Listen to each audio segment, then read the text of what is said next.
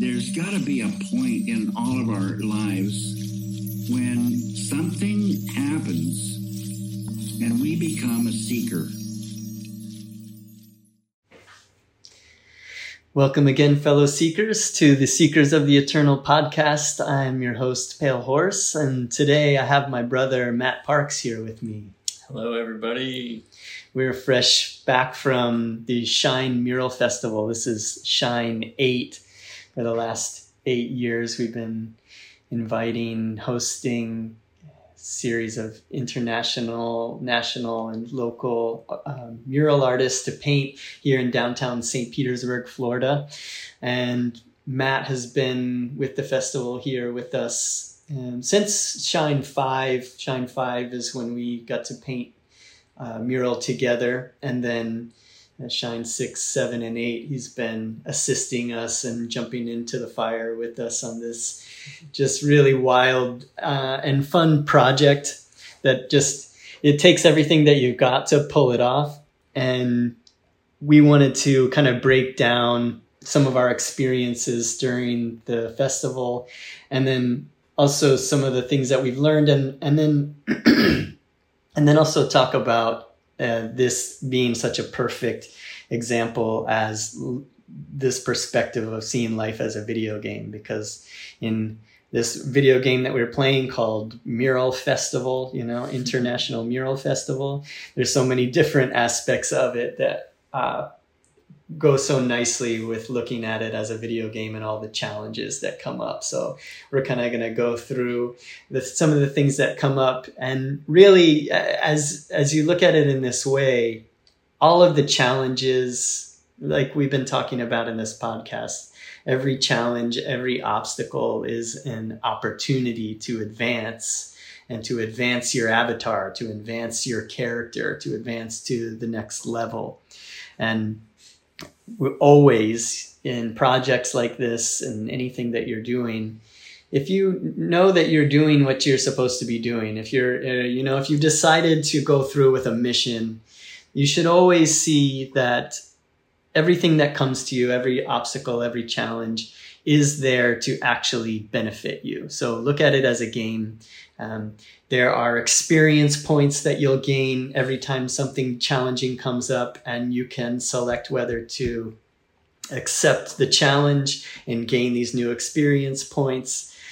And when you do that, you learn and grow, your character gets better, you get better, and you are able to play the next level. So there's a few things that came up this festival. There's a lot of stuff always that does, but we're really kind of seeing in that way, and it really made it a lot of fun for us this year. Every year we get to see how far we've come from the last year. You have to, with hosting a festival, there's just kind of like giving people a bit of an understanding of what this takes. Every year we have around 15, 16 artists that are painting walls in downtown.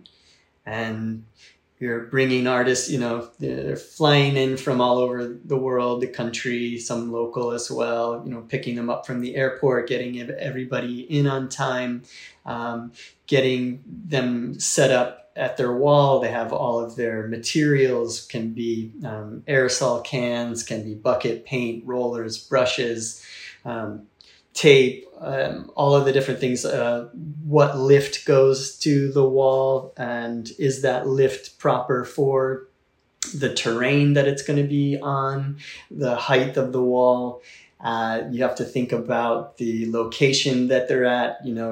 You can't paint at night at some places because the sound of the lift is too loud, or there's just all of these different factors that come into play. And you want to make sure that everybody is flowing and happy and having a good time and has everything they need. So we have a small group of us friends. My wife is a huge part of the festival, curator and logistics maniac, and she just pays attention to all of the small details. And then we kind of gather like soldiers before a battle, and she gives us all of these marching orders that we're all going to be working on, and then we divide and conquer. And it's a lot of fun, and we end up getting just these beautiful walls that cover the city. So I'm doing it for 8 years now. 8 times 16 walls every year. You can imagine the impact that it has on the area. And so yeah, it's been a lot of fun having Matt join in with us. It started out with you were helping to. There's a wall that our friends Morning Breath had painted a while back. There was an issue with some of the paints and stuff like that where it faded. So that was our first challenge. We were gonna bringing Jason Noto from Morning Breath in. He's gonna repaint this wall that they had done a few years ago and restart that. So yeah, you had started painting that one base coated blue. Jason came in, and so we had originally had you cited for a few minimal things, like you were going to do help Jason paint that wall, and then you were going to do some runs to Miami and things like that. But it always ends up being like way more. You always run into way more obstacles and different things.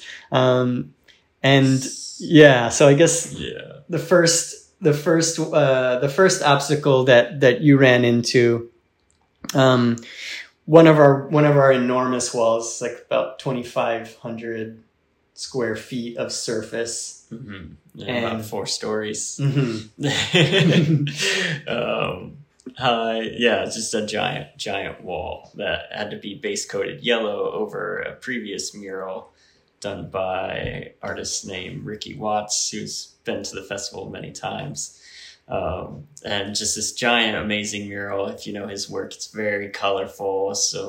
And lots of, he uses darks and lights to really make his artwork pop, and looks really great. And so to cover this with a yellow base coat is not an easy thing. So somebody had sprayed one coat over the wall, but you could still literally see Ricky Watts' name through the... Yeah, we always do base coats for the artists, before they show up. And this one too with Ricky, like this had been there since year 1. So this was a beloved mural, but it was faded. So over time, we'll paint over an old mural with a new piece. So that was the case with this one. And it was a big one. So yeah, we had it base coated a single time there, but it wasn't the right color, and then it just wasn't covered. Yeah, and didn't know that this was the case until 2 days before the artist was going to show up. So we get to the marching orders, and we're like, oh, and also we need to cover the biggest wall that we're doing this year with another coat of paint.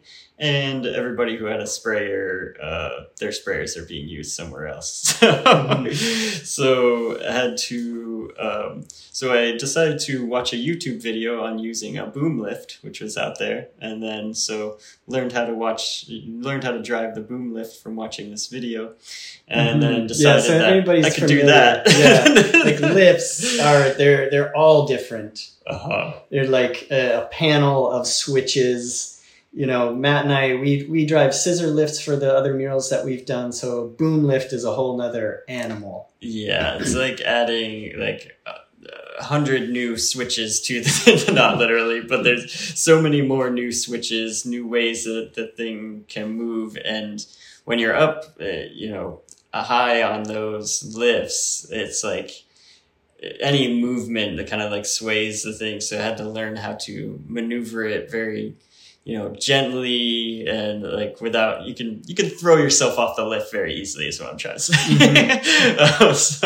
So it was like doing all that walls. So about a giant, one of the bigger rollers, and then just like rolling this entire wall with the lift. So then you have to situate it in a way that the lift likes to move, and there's all these factors that go into that. So if you're thinking of this like a video game, it's okay. Here's a challenge that we need. Matt, are you willing to, for this amount of experience points for your character, are you willing to accept this challenge? Learn how to drive this lift and roll this entire wall. You only have like there's a deadline before the artists arrive. They need to come and start painting immediately to get the wall done. 2 days. It wasn't really enough time to actually complete that. And so you have to do it in a shorter amount of time than is feasibly possible while you're learning on the job, like how to use this giant piece of equipment. Mm-hmm. So Matt and I always like to look at this as just like the Matrix, like you get up to it and you say like, I can and I will do this. Mm-hmm. And look at it as a game, look at it as a challenge and a way to learn and grow. And that's what I love working with Matt on, because he's always down to operate in this way. Yeah. It was really fun, honestly, even though it seemed impossible. And, working with, we only had 5 gallons of paint at first, and trying to make that go as far as possible while still coating the wall properly. And we did end up having to get more paint, but, and then literally finished the last roller of paint while, the artist Marina Capdevia, got to her wall and was like, oh, this looks good. Right. Okay. Oh, yeah, no sweat. Yeah. Of course, it's all ready. Yeah. It's ready. So that was really cool. And yeah, quite a challenge. Then ended up, that was like, because I learned how to drive that boom lift, like was able to drive boom lifts now. So your player now has that skill, so if you're thinking of your player now, it like now has boom lift skills, scissor lift skills. So really, like every time a challenge obstacle comes up in your life, do you accept? And then you hit accept, and you say, yes, I can and I will. And, be bold, and mighty forces come to your aid. Like get rid of the no saying tendency in your mind and just say, I'm going to do this, and never lose heart, even when it's seeming, of course there's like, it's hot out, you're struggling, you're going through it all the way to the end of it, and you just keep going. And the reward that you get, just personally is just money in the bank every time that you do something like that. Yeah. Also that day, so I was given this challenge at noon that day, and then had to drive around. So I had to match paint colors to get this paint, had to like go do it, and then had to go to multiple paint stores because some of them didn't have the right base colors for this color paint, and all these different things. There's huge supply chain issue stuff with paint right now, so we're always battling with trying to find paint everywhere for everybody. Yeah. So driving across town to get this paint done, and then knowing that I also have to start this giant rolling the paint onto the wall, this giant wall, and have it done the next day. And then it starts raining. And so just decided I was like, so I started imagining myself at the wall painting, and it's not raining. And it's like, and so I started seeing myself there even as I'm driving around doing all these other things, and then saw that happening. And then so as soon as I picked up the paint and started driving back, the sky started clearing up, and I got to the wall and it had stopped raining. And then Janae was there, who's the other, works with the festival, director of the festival. And she was like, oh, well, it stopped raining. And I'm like, yep. And, so then started painting this wall into when the sun went down, and then started again the next day. And again, finished as soon as the artist arrived. Mm-hmm. And this festival, it goes for, it's like on the books, it's 9 days, but we usually start, we have artists that come in earlier and artists that stay later. So it's a marathon of just day after day after day, just getting up, starting again, getting your new mission, and then having 10 other things added to that mission every day. Yeah. So I mean, really too, when we started this festival, it's there's so many things that go into it, and you know, you decide to play this game. You know, when you start a big project like this, and anything that you're, you know, interested in starting in your life, you can think about it as like, you know, you're popping in a new disc of a game that you want to play, and there are going to be things that you're going to have to learn how to master, new skills that you're going to need in order to play this game effectively. When we started this festival, I remember there were things like even just convincing a business owner to let us paint their wall. This was before there were a lot of beautiful murals in town. It was very foreign to people. It was like they just saw it as graffiti. This was early on and people didn't get it.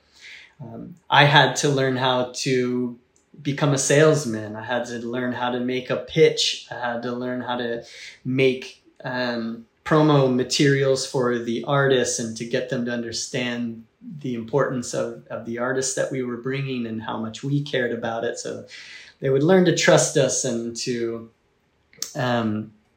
just allow us to be able to go forward with this project when it was so foreign to what they had understood. Another big part of this festival specifically, we like to make it one where the artists get to paint what they want to paint, to be free to express themselves and without having to, you know, provide sketches and all of that, because all the artists that we're working with, they have incredible portfolios, and what you're going to get is going to be a beautiful piece here in the end. We have some criteria, obviously, to keep away from getting in trouble with politics and pornography and things like that, but other than that, we really allow the artists to do what they want to do. And so there's a lot of that goes into it, and being able to match artists with the right wall that will entice them to come across the world to a place they may have never heard of, to paint in one of the hottest places on earth. And there's usually, you know, we're a grassroots here. A lot of this money is raised and comes through nonprofit and all of that. So it's, you know, they're getting minimal amount of money for this project, but it is all about, you know, we pay for all the materials and the flights and the hotels and the lifts and lunch every day. Yeah, food for everybody and dinners, and get everybody together and take, you know, different field trips that we do. So we make it into really like spraycation for artists, and we make it into something that we know that everybody enjoys when they come here. So all of those things that go into making it what it is. And then the 2 weeks during the festival, we are just running around trying to make sure that everybody has what they need, and everybody is just, because happy artists paint good murals. So we try to keep everybody flowing and doing well. And so every time something new comes up for us, we see it as an opportunity to develop a new skill and to more effectively play this game. And like Matt was saying, you know, it's all about really believing in yourself. And then being open to learning is something that we've learned a lot from this, is really being open and wanting to learn. And once you want to learn and you start to learn things, then it builds, you know. Once you start becoming open to learning, you start to learn things, and that builds and builds. And you realize how fast you can actually learn things when you don't tell yourself, I don't know how to do this. Right. If you get rid of the version of yourself that you thought was unable to do something, and just like completely get rid of that thought in the mind and just tell yourself like, no, I'm learning this new thing and I'm able to learn it. I'm able to do it well. You know, like that was something that really became very tangible during this festival. And every festival is like becomes more and more, but this one was like so many of those things came up where it was just like, oh no, I just am able to do this now. And then believing that, and then doing it well, and believing that that's the version of yourself that exists now. Mm-hmm. And yeah, it really does take that belief. Like you wouldn't have put that game, that disc into the player if you were like, oh, I don't know if I want to play this game. Like, you went to the thing, you're a kid and your mom says you can only you can rent one video game, so you pick the one you really want to play. Mm-hmm. So it's like you pick the thing you really want to learn, you pick the challenge that you really want to accept and see as self-expanding, and then decide that you're going to do it and that you're going to do it well. And then that will give you the strength, the ability to impress yourself. Yeah. So in this festival week 2, one of my own challenges was to take over for the guided meditations that Chris usually guides. And this is something I've done before, but I hadn't done it in a while, hadn't stood in front of a crowd of people and, given this guidance. It's been mostly smaller groups, and the group has grown since then. So that was also in the middle of the week, was going to do that guided meditation. And after the festival, I did the guided meditation again. And so I tend to like to read from books when I do this, to give kind of a beginning mindset for going into the meditation. And it's one of the ways that I've found works really well is to find one of these books by Yogananda, open up to whatever page happens to be there, and then it tends to speak exactly about the situation. This time I had a bookmark in where I was in this book called How to Awaken Your True Potential by Paramhansa Yogananda. This is a collection of his teachings. And it opened up to say this. And so this is what I read before the meditation. And it says, to create dynamic willpower, determined to do all the things in life you thought you couldn't do, and devote your entire willpower to accomplishing one thing at a time. Be sure that you have made a good selection, then refuse to submit to failure. Use your willpower to perfect yourself in this life. You must depend more and more upon the mind, because the mind is the creator of your body and your circumstances. And this is such a perfect way to kind of envelop all the things that we're talking about here, and quite a powerful statement in that last sentence. I'm going to read it again. You must depend more and more upon the mind, because mind is the creator of your body and your circumstances. So it is your determination and your thoughts that create your circumstances, your abilities, your body, your life. And so when we are more attuned to positivity and seeing ourselves as able to accomplish all that we set out to do, this is what allows us to do so. And we become infinitely potential, infinitely able to accomplish all the things that we set out to do. And this really, the more you practice this, the more you orient your mind towards a positive mindset about yourself and about the outside world. It reflects this back to you, and you will be more and more impressed at what you're able to learn, what you're able to do. And life just becomes more exciting, and you become excited by the challenges because you know that they're strengthening you and guiding you to the next thing that you need to do. It's like, okay, now you've learned how to do this. Now this new door opens up and you have a whole new world of possibilities. And like, that is how this game works. It's like you become limited by your mind, or you become expanded by your mind, or by not saying that I can't do that, by saying that I can do this. So it depends. Whatever you say it is, that's the way it is. And through meditation, we learn to train our minds. We learn to train. So when that dragon comes up and says, I don't know how to do this, who am I? I'm a failure.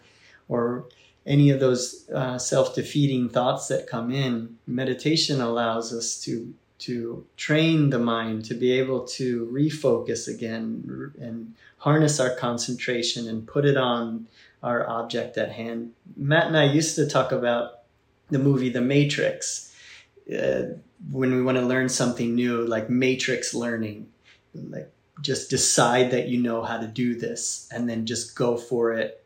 We use also, our secret power is to use a japa mantra, and whenever the no-saying tendency or whenever your mind drifts to self-defeating thoughts, judgments, use a mantra, Rama, Rama, Rama, Rama. Or there's so many, there's many different mantras that you can use, and you find one that comes to you. And it can be such a powerful way to refocus your mind. In Rama is a word for God. In India, the word for God is Satchitananda, ever conscious, ever existing, ever new bliss. In another podcast, Robert Ryan was talking about definition of God, of Shiva, of the consciousness of infinite goodness. And in the last podcast, I talked about how Valmiki, when he chanted Rama, Rama, Rama, he realized that Rama was the goodness in the world. He's the light, he's his love. So you're just focusing your mind on the light. You're overcoming duality when you're doing that. You're becoming laser focused on what you're doing, and you're shutting away all negativity. And when you do that, anything is possible. We also saw another movie not too long ago, Everything, Everywhere, All at Once. That's now another great metaphor. That one I think is even more powerful now. And for me, I believe that with reincarnation, that we have actually been every single other person. You have actually lived all of these other lives.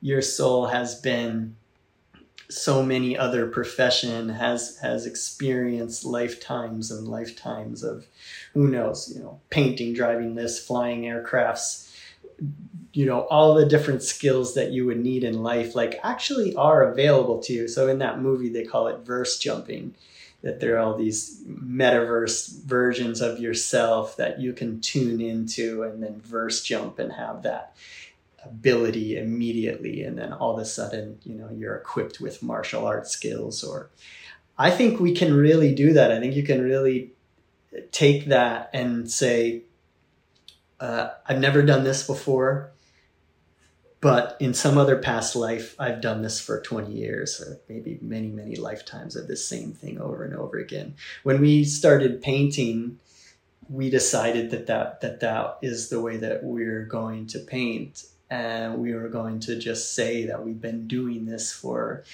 a long, long time. We've been painting in temples for lifetimes and lifetimes. So remembering the version of yourself that has been doing that. And then it's like, at the same time too, it's like, this isn't just overconfidence and thinking that that everything's going to be easy, because they're not at all saying that everything's going to be easy. It's like, it is still difficult, and it takes all of your energy in order to live this way and to approach things in this way. So it's like, don't hear this as like, just like telling you, oh, you can go do anything, go try and fly an airplane right now. Mm-hmm. Like this is, if you had to fly an airplane, right? And there was no other way around it, and you were the only one that was like, had the guts to do it. Nobody else was stepping up, and you had to fly it. Then put this into practice. Right. Then you can generate the energy that will allow you to know how to do it. And it takes that much focus, So if you're approaching things as like a, in some sense of a life and death, or like this is, you're choosing this challenge, just like you're talking about choosing the challenge of starting this mural festival. Is like this is not an easy thing to do. Mm-hmm. But you decide to do it, and then once you do it, it's like then those skills are available to you as long as you're willing to put in the amount of energy that it takes in order to acquire them. And then it really, again, you will blow your own mind of what's possible for you. Mm-hmm. And then you can continue on that trajectory by getting rid again of the no-saying tendency or the sense of littleness that you previously thought you were, some kind of limited version of yourself. Like that's not what God is. And that's not what you are. This life is miraculous even in its existence. Even if you ask any scientist to go back to the very beginning, they still don't have an answer other than it just happened. So you can imagine that a level of infinite potential is what is guiding your mind and your ability. So setting that as your new version of self and then going at the challenge that is in front of you, that's the energy we're talking about here. And to piggyback on that too, as you bite off something new and you have this chutzpah and this courage to go for it and say, what the heck, I'm going to do it. You actually also will be tested by the gods. They will play with you and be like, oh yeah, you think you could do it? And throw like Bowser, like dropping banana peels and stuff like it will test you and throw things at you. And you just have to see them all as the gods playing with you and to just, nah, you're not going to get me with that. And then once you do overcome those challenges along the way, you see it through to the end. You don't lose heart. Like even I was talking in the last episode that, not only to have this confidence and courage when things are going well, but to have it actually when they're not going well at all, and to continue, just have faith, keep your focus.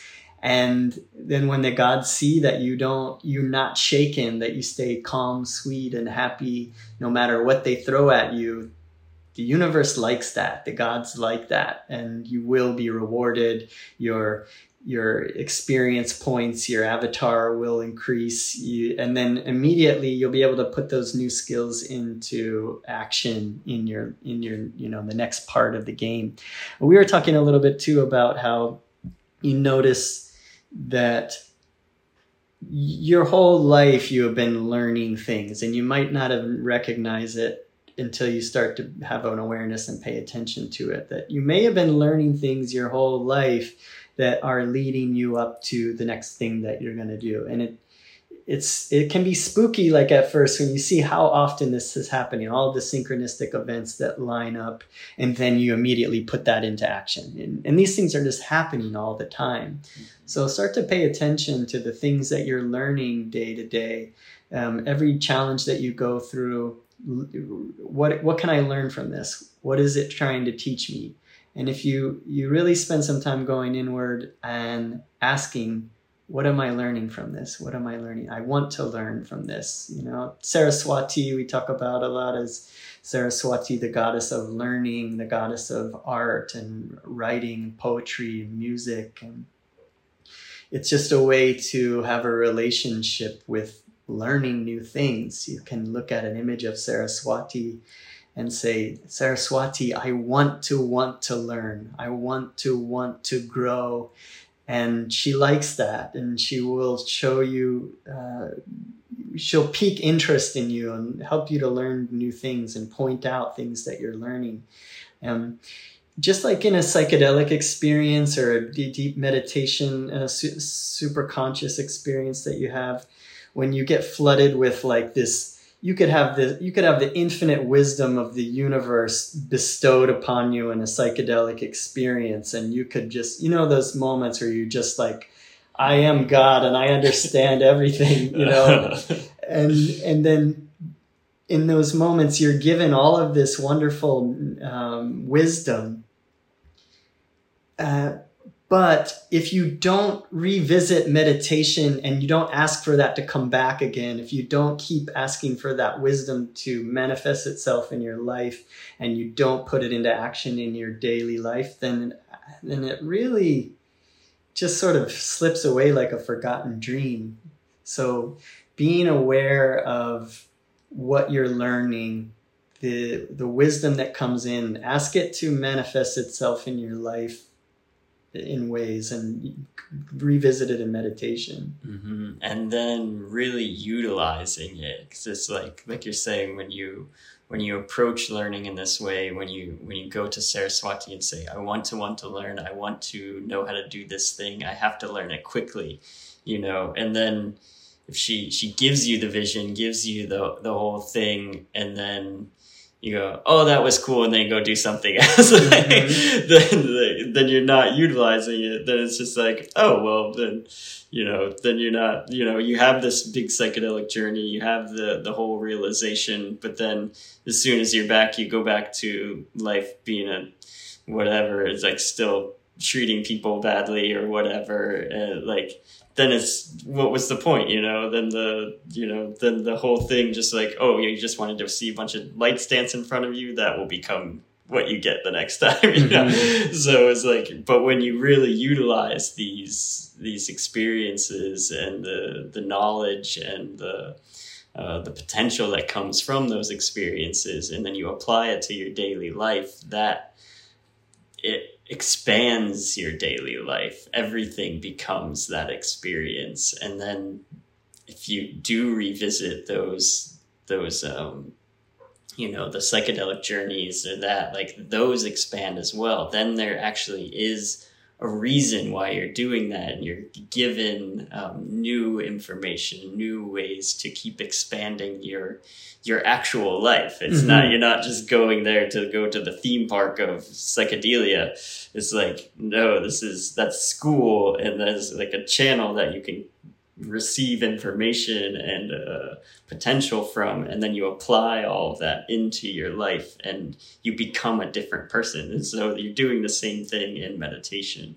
You're becoming a new person every time you sit down, and then when you stand up, you're a new person. Yeah, so that's the energy that you should be going into these kinds of experiences with. Mm-hmm.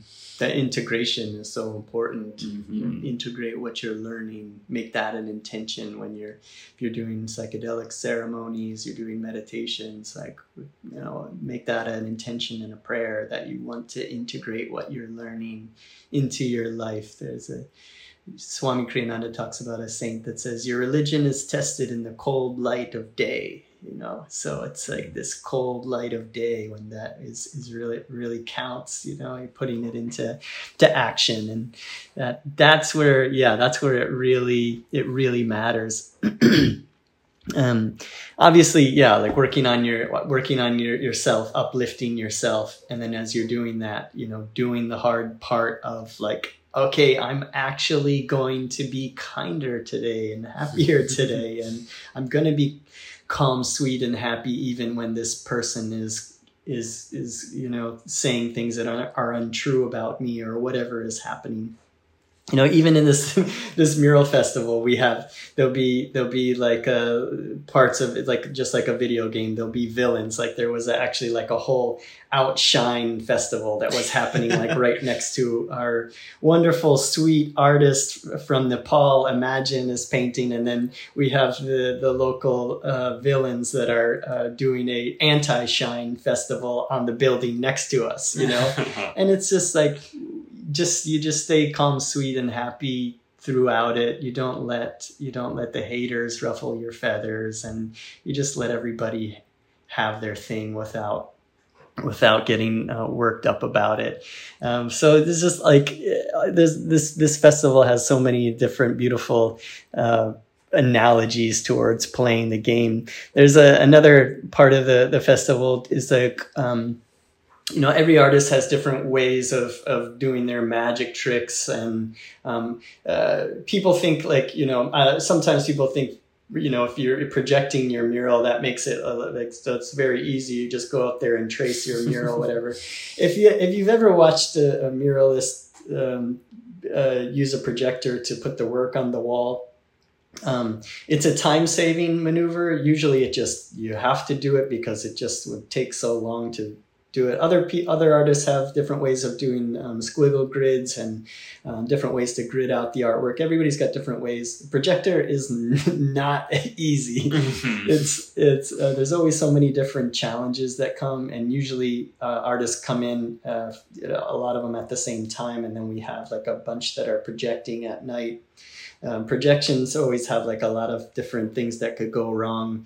123 Clan was in, and we were trying to get theirs going, and you can't get the projector in a place where there's like a U-Haul trailer on one side and a taco truck on the other that's blocking the shot. Different cords aren't working, so there's just like all of these little puzzles things, but we always just keep our minds like, okay, we're going to figure this out. And then you always do. If you just stay focused, it always works out.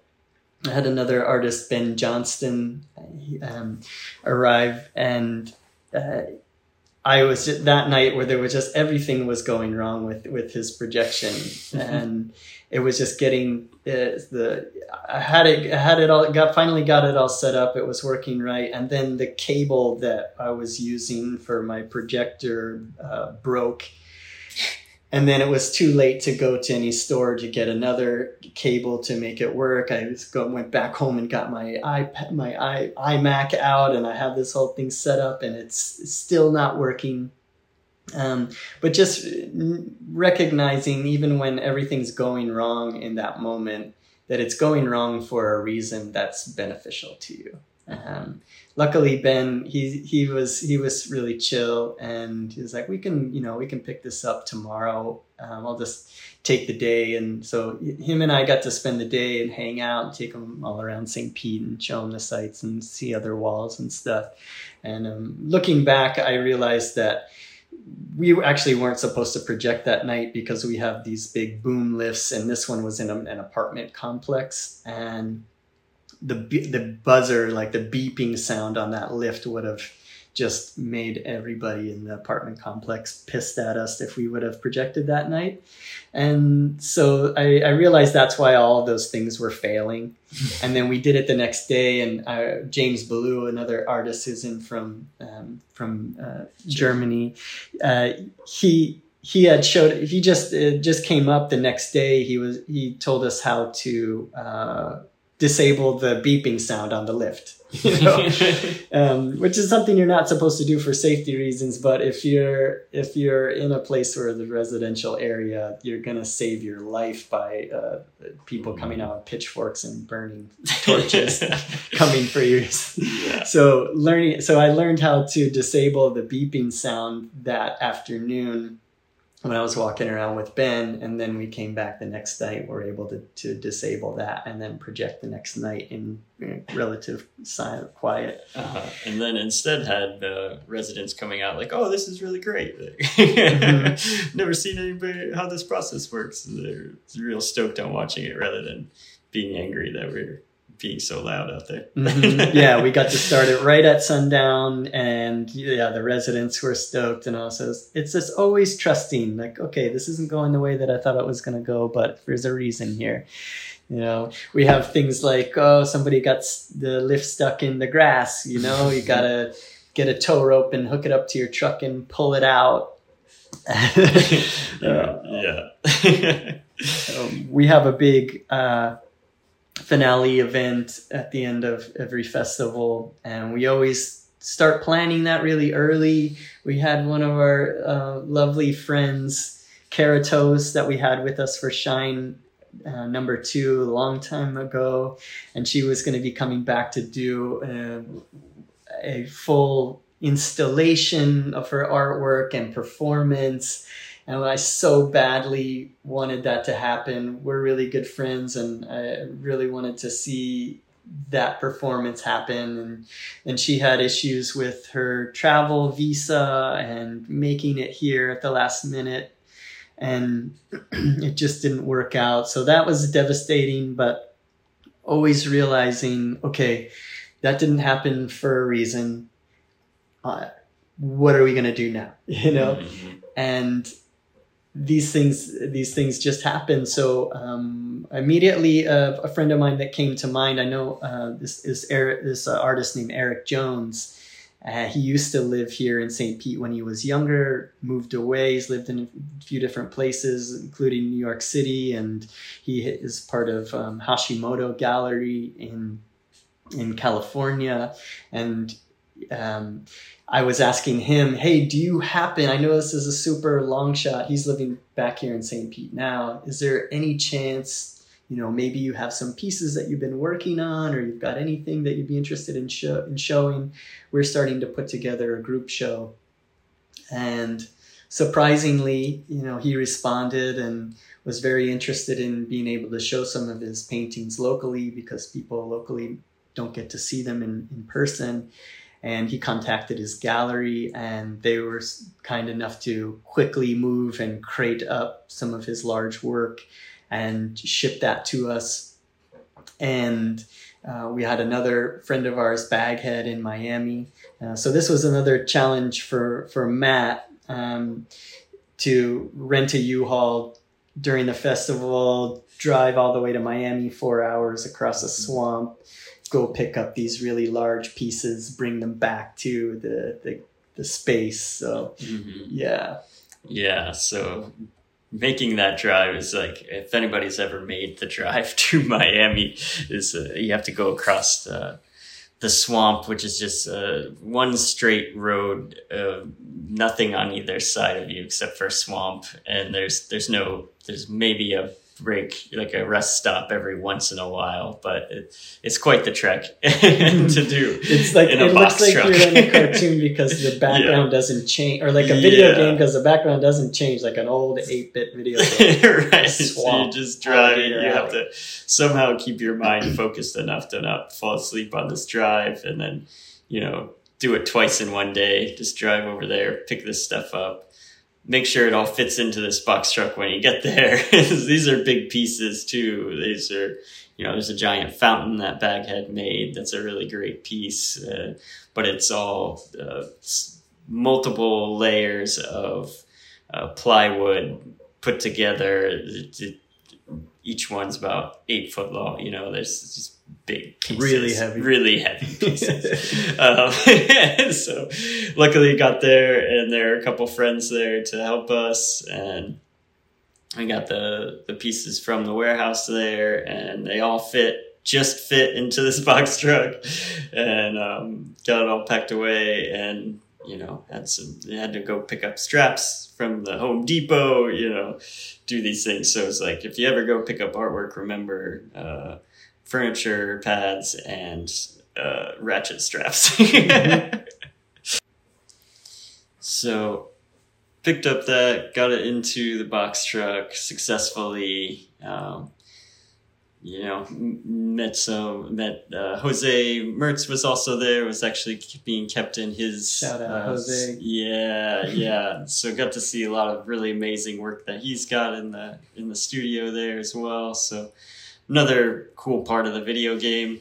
And then got into the truck, drove back 4 hours, got back here around midnight, then had to get the truck parked in a place where nobody was going to get into this, and then get it back to the warehouse the next day. And being in Miami is like it's like Grand Theft Auto, Vice City. You have to like pack it up, make sure nobody robs it. Yeah, literally. Well, we drove to we had to go to Home Depot to get the blankets and the things to tie down the artwork. As we're leaving the parking lot, a guy goes, hey, like, you guys, he was like pulled up in a truck and just said, like, you guys want a home theater system? Like, I got an extra one. Just telling us that he just stole a bunch of stuff and he's trying to sell it to us in this parking lot. So it's like, yeah, that's the place where we were. No, I don't think we need a home theater system right now. And then, then drove back, made it successfully back here, started got the stuff out of the truck in the morning into the warehouse, and then began putting the event together. Mm-hmm. Yeah, and this this event space too, that is turned out a really beautiful space that we were in, but it was just full of workshop tables and chairs, endless tables and chairs. So we had to hire a moving company that came in and picked all that stuff up, brought that right out just in time. We come in and start assembling the show, which it turned out really great. We ended up having a great group show. I just happened to, of course, be working on this giant collection of Hanuman images. I had wanted to present them as these giant glowing tapestries, UV reflected with black light spots. So gave me opportunity to do that. Just posted a video on my Instagram that shows those, to check it out. These pieces from Eric Jones, really beautiful. We had hanging work by Baghead and the fountain piece that Matt was describing here in the show. Then we had these really killer paper sculptures by a local artist, Abel Meja. We had Stephen Palladino, is a really wonderful, he can do these really fast portrait drawings. So he was doing these live drawings of people. We had projections. We had a performance by a local artist named Emily Tan. So it turned out to be a really great show, looked beautiful. But as it was the night that Matt and I were getting everything set up, because this space, it's raw, it's warehouse sort of like industrial space. We had to put up all of the art lights. We had to completely transform it. And that night, right after we were wrapping up to finish, it was a little bit chilly out that night, and I just started like shivering cold. And I came home, took my temperature. I had 100, 0.7 temperature. And then so I immediately took a COVID test and then tested positive for COVID. Previous to that, my wife, she came down with COVID, and she was quarantining at the house. I was sleeping across the house in another part of another room in the house, and keeping myself healthy that all along, and figuring that I would make it through without getting it. Her and I actually had never get the same sickness somehow our whole lives, and I rarely get sick, so I thought I was going to be in the clear.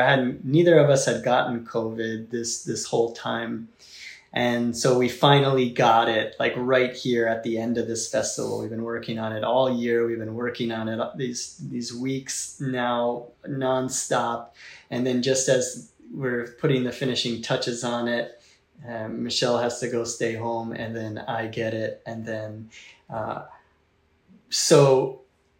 you're hit with this thing that you really didn't want to happen. Devastating. So what do? You got to keep the same mindset. Don't get rattled. Don't think that, all is lost. Don't start imagining that everybody at the festival now has COVID, and don't start like going down this dark hole of just like everything's gonna fail now, because we weren't done with the finale event. We still had so many responsibilities with the rest of the walls that were still getting painted and finished, and there's so much material to clean up and all these kind of things. People still need to go to the airports, get home, all that kind of stuff. Yeah. Chris and Michelle are the heart of this festival, so having them like be taken out in that way, and then everybody else having to like, it took like 5 to 10 people just to replace what they were doing. So putting the event together and actually finding like people showing up to help make that event happen was really amazing. To like show up the next day, because you and I had put up the lights for Eric's work the night before, and the tapestries and the black lights, and then everything else we were like, oh, we can get to it tomorrow. And then so we had to kind of gather a group of people to actually make this show still happen and look good. And Michelle and I were like, sick in bed. We're just like, okay, we need to call on our friends to help us. Our friends, the Brojas's, Daniel and Ganesha, our good friend Kat Gomez, who is also works with us during these festivals, is a huge part of it. Obviously Matt. So, and others that came to our aid.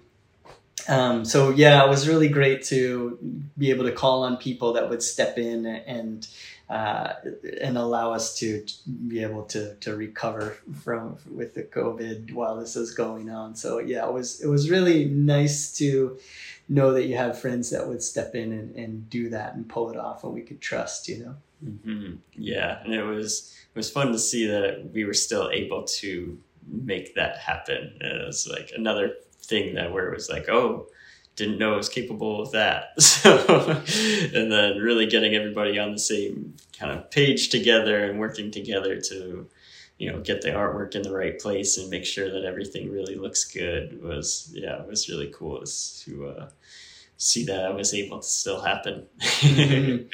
Yeah. Like even, this thing you definitely don't want to happen, but then it does happen, and it's just faster that you can accept it and just move forward, knowing it's just the gods testing you. They're trying to say, okay, you're going to stay calm, sweet, and happy now. And that's what you do. When it happens, if you can do that, then you're guaranteed to succeed. You're not guaranteed that it's going to go the way that you thought it was going to go, but you're guaranteed success. Success means that if you're already calm, sweet, and happy, you've already succeeded. So that is the highest goal. Mm-hmm. And then when you do that, chances are the thing is going to go okay. No matter what happens, it's going to be okay. Always remembering that. Don't think yourself so grand and, great that if you get taken out that everything's going to fall apart. Be humble and allow your friends and everybody else to step in and help you, and trust that it's going to be okay, and it will be. That's what I learned a lot from this. And it was really humbling that so many people jumped in and did a great job with it. And also, I hadn't been sick in a while, and I also haven't been to an ayahuasca ceremony in a while. And so I'm always, when I do get sick, I am always asking myself, what am I meant to learn from this? What can I learn from this? What kind of, have some introspection. And if you do learn the lesson, then you can move beyond it. And you don't need to get sick again to learn that same lesson over and over. And I was having some really great, during sickness, I do practice of Kriya Yoga. They say that, with Kriya Yoga, you're harnessing the life force energy in your body, and you're removing it from going out into your limbs and going out into your senses, and you're channeling it to be focused at the spiritual eye, moving it upwards. So it's not a good idea to practice Kriya Yoga when you're sick. So I had to stop doing my normal practices, but I was still doing my energization practices, and I was using Wim Hof breathing was what I found was like actually rejuvenating me and helping me feel better. So I was doing a combination of that. I was using a little bit of cannabis with some breathing and feeling really great and getting really great wisdom coming in, really wonderful, introspection was coming in. And some of the things that and some of these are hard to talk about because sometimes you get an experiential learning that is sometimes harder to describe when you try to do that. But some of the perspectives actually, also because I've been talking about the Ramayana, we've been studying the Ramayana, and I had that last podcast about Valmiki, I started to relate my situation to, Ratnakara, the murderous thief who became the sage Valmiki and wrote the Ramayana. When he started chanting he was turned from the thief, and he started chanting the mantra with his new guru. He started chanting the mantra and went into the state of samadhi from his focus and determination, and the ants built the ant pile around him, and he, through the years, through the seasons, kept chanting this mantra. And he experienced this just out-of-body bliss state. Eventually his guru comes back and takes him out of the ant pile, and he tells him the story of Ram, and he's just in ecstasy. And they talk, he's in the forest, he's wandering the banks of the river, and just he's almost crying in how beautiful that the world is, and seeing the nature and watching these two beautiful cranes in the act of love. And right as they're frolicking and he's enjoying this scene, the hunter shoots one of the birds, and he's just like completely destroyed by seeing this violent act. This is a person who used to kill people for a couple coins. And he's just struck by this torment that he feels, and it's this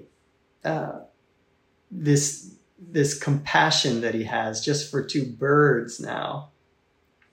And so in my breathing practice and feeling my own situation with having these symptoms of COVID, I began to have a real sense and also a compassion and a sympathy for people who are stuck a lot of times in like chronic illness, who can't get over, say even too, like I was talking to, a lot of our team, the Seekers of the Eternal team, a lot of us have been going through getting Jay, my other podcast partner, he came down with bronchitis, and our other friend Paul, got back-to-back COVID right after he got cured from it and had enough time, he got it again, and his symptoms have been lingering for a long time. And I just was really feeling a compassion for people that have this kind of long-term extended symptoms, and realizing how really kind of difficult that would be, because I'm feeling it myself at the same time. And having this compassion for other people, it really kind of sparked a new desire and motivation for continuing to do what we're doing, like having these experiences, sharing what we're learning, sharing meditation techniques, sharing teachings of the great masters, sharing things that help us get through hard things. And in the same way, Valmiki was having this gut-wrenching experience, which led him to writing the poetry of the Ramayana. And for me, it felt like a similar sort of experience there, where feeling the suffering of these COVID symptoms, which suck, I'm going to be honest. But after it's like I just hibernated when I got it. I was just like, all right, I'm going to, make sure that I've, ticked all the boxes of things that I need to do, the text message that I've sent and set up things. And then I'm just going to sleep, So I was just sleeping. But then when I was like, all right, I'm over this. I'm done being sick. Like I want to move on, the symptoms, they're just terrible. You have sort of mushy brain, and you're lethargic, and, just scratchy throat and all that kind of stuff. I'm like, this just makes everything harder. Probably everybody listening has the understanding of this recently. So, just having that experience, I feel like it just gave me a lot of compassion. It also too reminded me that one of the big things with ayahuasca ceremonies Matt and I participate in. We have really great taita and that comes, and with ayahuasca, it was just coming to me that, okay, well, a big reason to do ayahuasca is that in a controlled environment, you make yourself, violently sick by drinking this brew. It, finds all of the toxins in your body and it makes you violently puke them into a hole.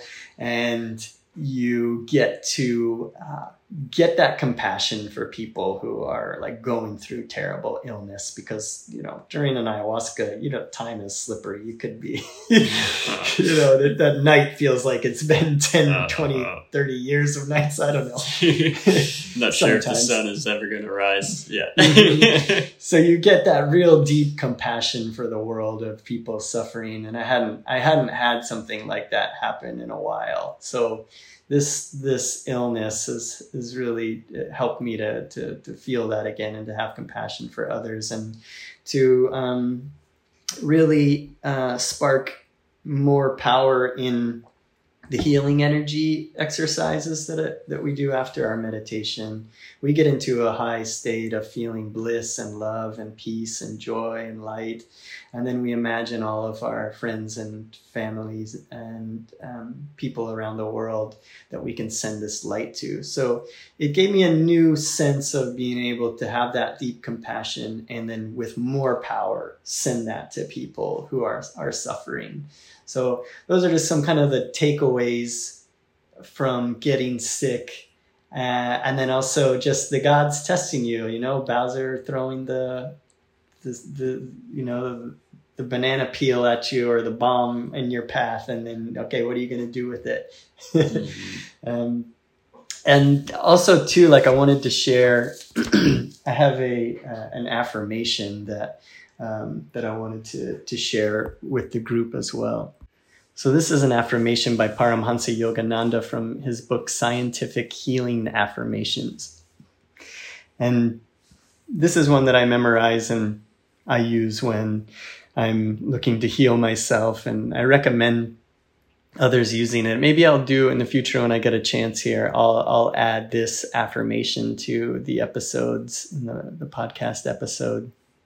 But this affirmation, if you find yourself in a chronic illness, or if you're going through long periods or even short periods of suffering physically, if you really harness your attention and your willpower and you do something about it, you focus on healing, realizing that you are made of divine energy, that every particle, every cell of your being is divine energy, and that we really are the ones that are the ones keeping ourselves locked in suffering, and we can let ourselves become free at any moment if we really believe it and we really release ourselves. If we feel that we are ready to move on, we're the ones that are keeping ourselves ill, basically. So this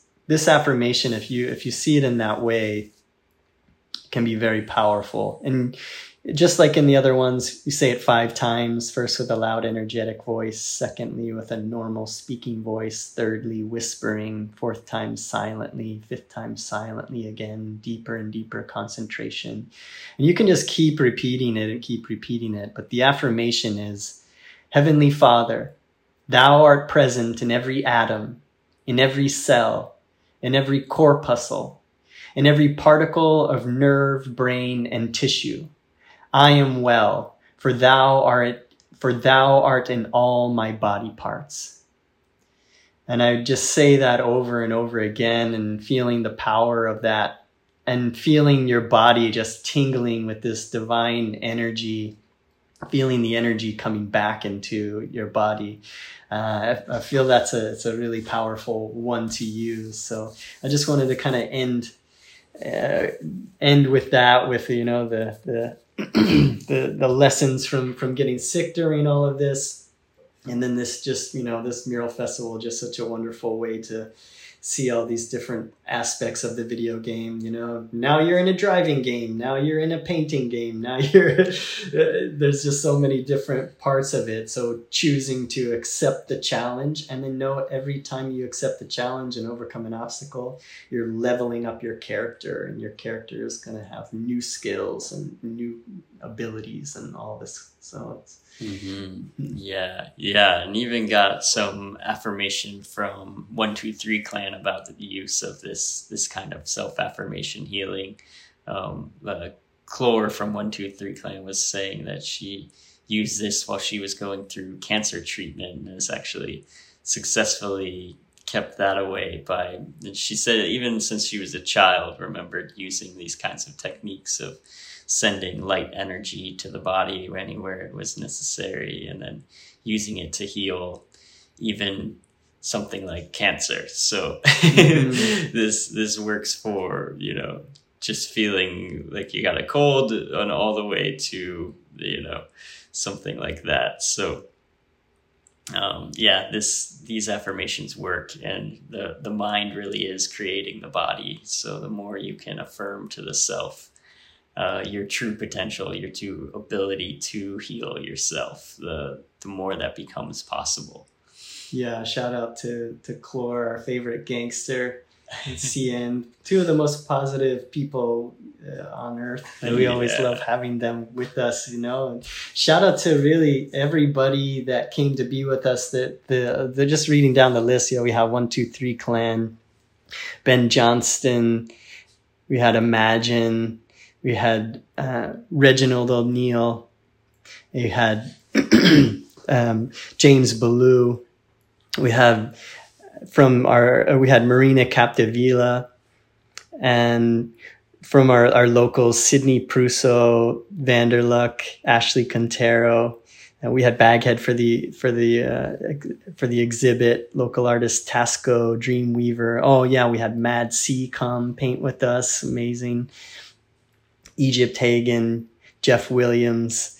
So it was a really killer lineup, and we had such a blast with everybody. We're so stoked that you all came to spend some time with us, and thanks for doing it and leaving these great murals now for this city to enjoy. So thanks for doing that, and until next time, everybody, we'll be back. We'll see what happens. Maybe it'll be Jay and I.